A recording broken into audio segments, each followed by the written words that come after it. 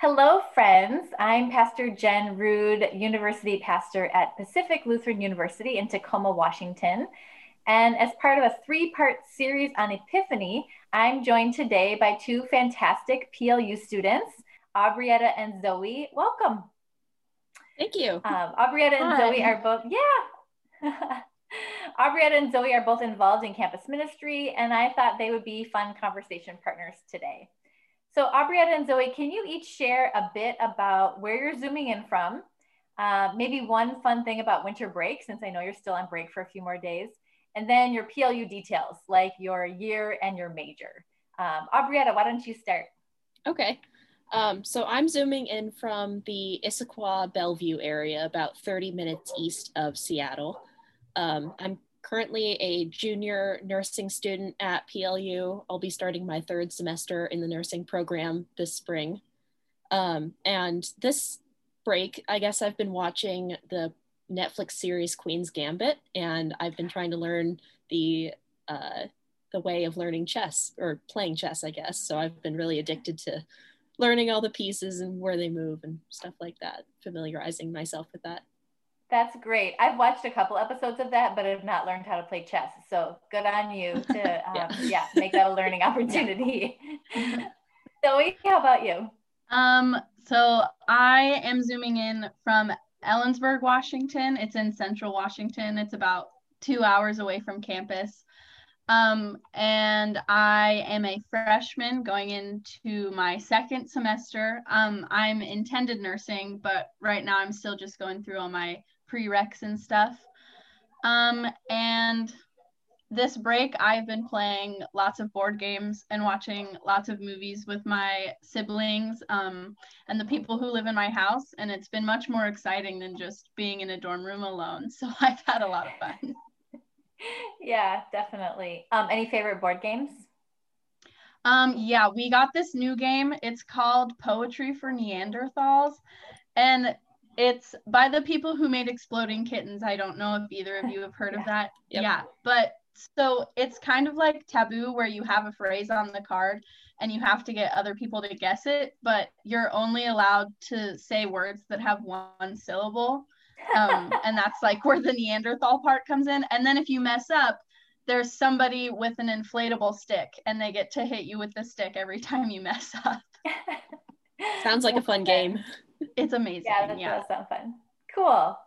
Well, as you both know, we're doing this three-part series on Epiphany, which is the church season that comes after Christmas.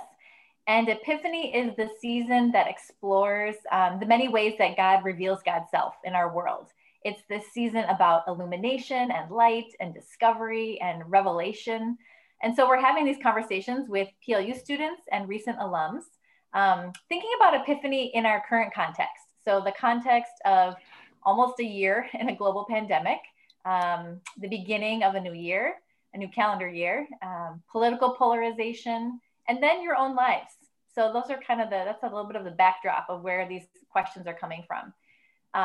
So here we are in 2021, we're in January 2021, and folks have been talking, and like all the things that I just mentioned, the pandemic, this season of amplified racial violence, political polarization. Mm-hmm. As we know, last week was the insurrection at the Capitol. So there's a lot going on. And people have been talking about like what is being revealed to us in this time. Maybe something that we couldn't see or we didn't see before.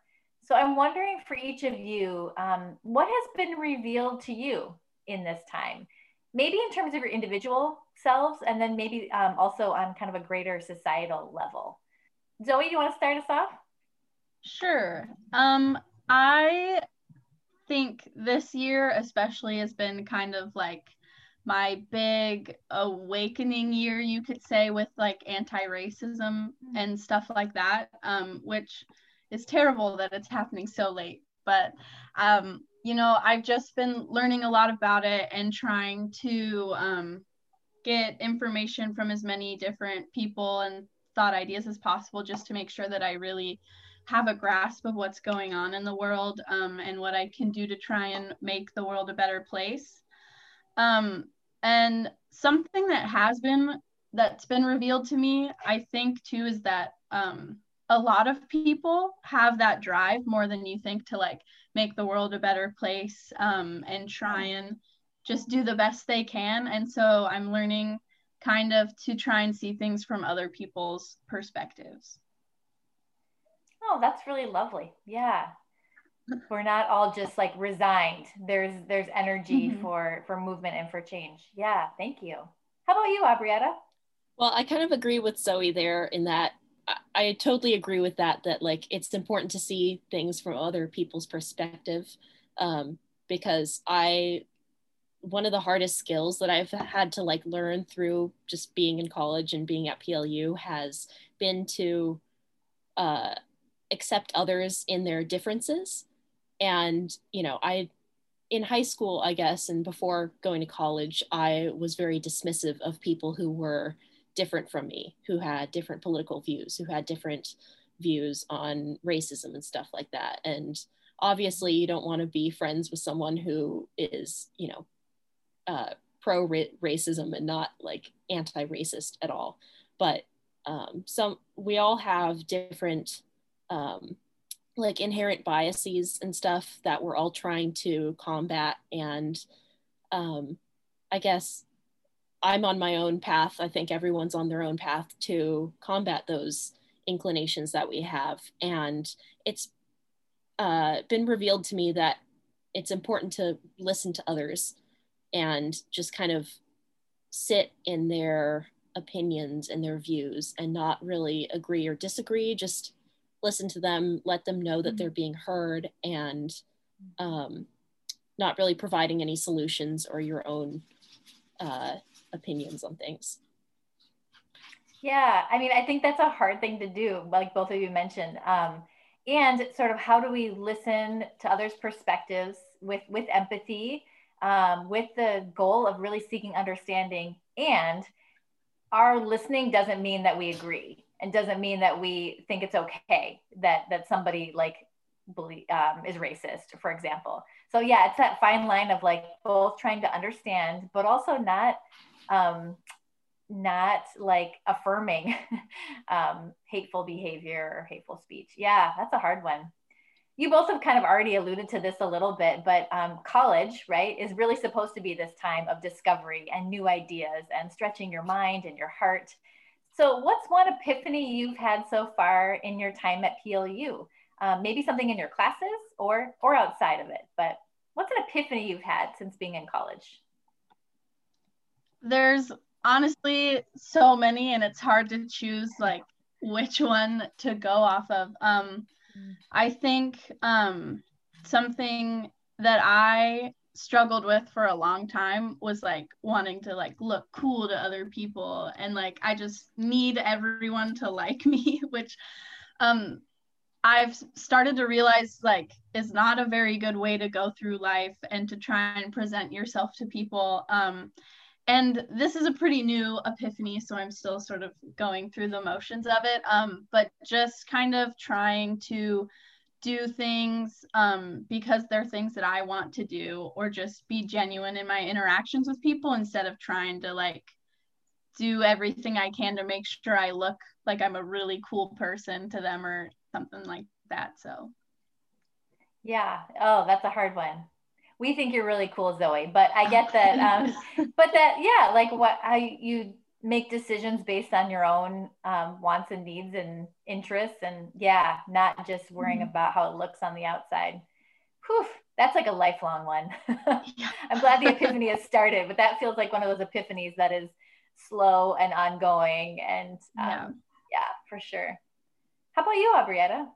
Well, one epiphany I've had out of the many, as Zoe said, is that everyone has different backgrounds and different opinions on things. And, through taking college classes, you're going to mingle with a lot of different people, especially with our general education requirements, having to take like a certain class that all different majors, all different grade levels are going to be taking. And I guess it's like been revealed to me that it's important to like understand that everyone has like a different past and a different background, and it's okay to mingle with other people and to interact with others who have differences apparent from mine.